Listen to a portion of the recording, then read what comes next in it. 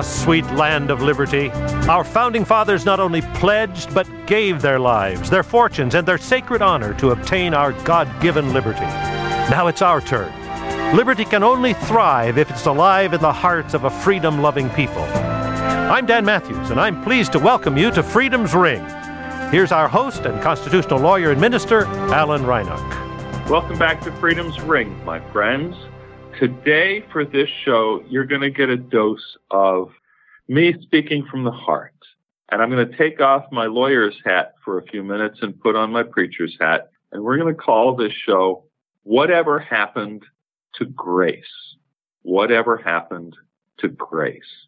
Now, if there's one thing that all of us who are Christians share in common, is the belief that we are unworthy and that we are recipients of a profound gift of grace, that the life and death and atoning sacrifice of Jesus Christ, providing eternal life for us, is not because of our inherent worthiness. It's, we've all sinned, we've all fallen short, we have a debt we could never repay, and we are the recipients of grace. And that is kind of the central tenet, if you will, of the Christian faith, is grace. And grace is our primary witness to the world, is to witness to the grace of Christ in his life and death and resurrection and in the salvation that he's offered to us.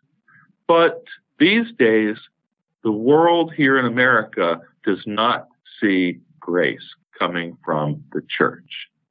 And this is what we need to talk about. This is what we need to understand. A generation or so ago, there were, and I'll give you a little bit of a history lesson here, Roman Catholic political activists were looking for ways to engage Protestants in what we now call culture wars. Because back in the 60s and the 70s, evangelical Protestants were not really engaged in any kind of pursuit of political power. There was certainly a profound religious element and enthusiasm behind the anti-Vietnam War effort and in favor of civil rights.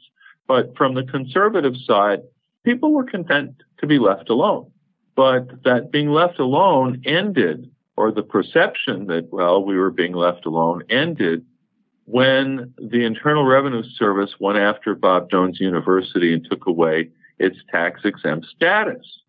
Today, we live in a time when the non-discrimination rules are so pervasive that it's hard to recall even or to imagine a time when Christian schools were allowed to be racist. They were allowed to be whites-only schools. There were no laws to prevent that. And so the IRS began to say, look, this is not consistent with our federal policy of civil rights, that you can be nonprofit and enjoy tax-exempt status, the benefits of it, and be racially discriminatory. And the perception then became from Protestants throughout the country, and especially in the Bible Belt, that we're not being left alone, that now we're being targeted. And they became much more responsive to the efforts of Catholic activists to join in culture warfare. And probably the first act with the formation of the moral majority in 1979 was to choose Ronald Reagan as a candidate of choice over Jimmy Carter. And of course, that was kind of an interesting choice because, we all will recall that Jimmy Carter is and was a Baptist Sunday school teacher, and certainly a very sincere man of born-again Christian faith.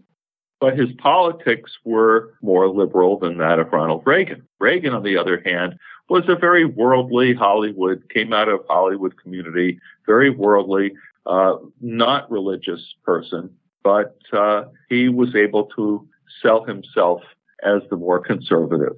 But during the Reagan years, during the Bush administration, the culture warriors on the right had really very little influence and accomplishments. They didn't have political power.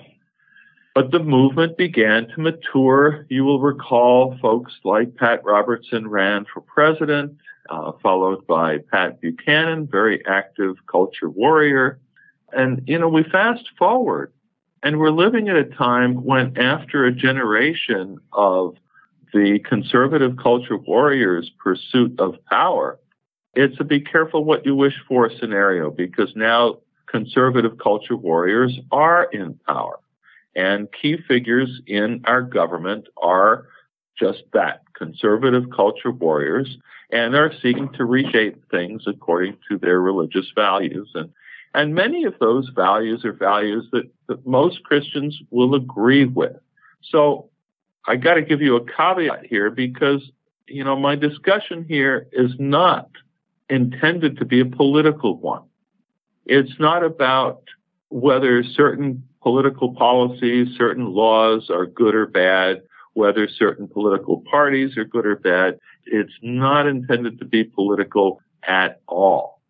What I really want to focus on is the fact that for the leadership, the Christian leadership in our country that has pursued power, it is at the expense of grace, and with it at the expense of Christian witness in our nation. The onlooking secular world looks at the way Christian leaders have cozied up to power and make excuses for bad behavior. However much you may like the policies of our president, however much you may like his, kind of strong bully sort of, persona, the fact is he's also engaged in some really abominable behavior. And you have Christian leaders that simply rubber stamp everything that he does, make excuses, back him, those from outside of power. But then you have those in power who are, actively doing culture warfare. So why do I say it's an abandonment of grace? Grace is the bloodstream of the Christian community. And the role of the church, we have, in the Old Testament, we have two types of religious leaders. You have the priesthood and you have the prophets. The priesthood were part of the political establishment. They were the status quo. And the status quo in any society is always falling short of God's moral and spiritual ideal. So then you have the prophets. And the prophets are the ones who are not in power. They have very little to lose, and they will speak God's truth to power and call people to repent and call the society to a higher moral and spiritual plane. The role of the church throughout history has been to serve the prophetic function, and not in terms of predicting. Prophecy as prediction, but as speaking truth to power, because the power structures are always fallen. They're human. They're always going to fall short of the glory of God. So when we align ourselves and say, no, we want to be the power structure, we're committing ourselves to a fallen system and to being the ones who need to be called to repentance. It's, it's really a devil's bargain. It's kind of like, Jesus being confronted by the devil in the wilderness and being offered the, rulership of the whole world if they'll just bow down before the devil. Well, it seems today the church has taken that deal. When we seek political power, we abandon our true role and function of speaking truth to power. You don't speak truth to power from inside the White House, from inside the walls of Congress. You speak truth to power from outside. And here we are now with Christians running this country, conservative culture warriors running this country. And what does the unchurched, onlooking secular world make of it? If you have been reading any of the mainstream press, which is now all derided as having a liberal bias, I understand that, but, you should read it with an eye towards, what's their view of the church? What's their view of the gospel? What's their view of Jesus? So we have a culture that's increasingly behaving harshly and full of harsh rhetoric against various groups. Like the Muslims, we've had the Muslim ban. We have, harsh immigration policies, and we have been very harsh in our rhetoric towards immigrants. The culture warriors are very harsh in their rhetoric about folks in the LGBT community. And I think when we do this, I call it othering, when we define people in various groups as the other, and, it's us and them, they're the other. When we do this, what are we saying about Jesus? I mean, maybe there's some who still hold to the view that Jesus only died for a few, that he only really died to save the elect. There is that belief circulating in Christianity. It is a doctrine. But I think most of us read John 3:16, whosoever believes in him. For God so loved the world that he gave his only begotten son. Anybody, all are welcome. And yet these days, Christian America, because that's how we style ourselves, Christian America is not holding out the welcome mat, and we're not saying that whosoever will. We're saying Jesus is for us white Americans. Jesus is not for you poor immigrants from toilet bowl countries. Jesus is not for you if you're gay. Jesus is not for you if you're Muslim. Well, the Great Commission calls on all of us Christians to share the love of Christ with everyone. Everyone. That's God's grace. Not everybody's going to believe. Not everybody's going to be in heaven. Words of that old gospel song. Everybody talking about heaven ain't going there. And that brings me, I think, to my final point. I want to end on a positive note.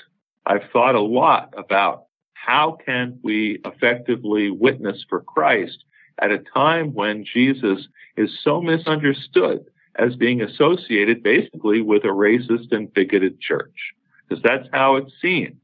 And I'm not calling anyone a racist. I'm not saying that anyone in particular is bigoted, but that's how the church is appearing today to those who are outside. This is something we need. Those of us who are inside the church, we've got to understand this, and we've got to deal with it.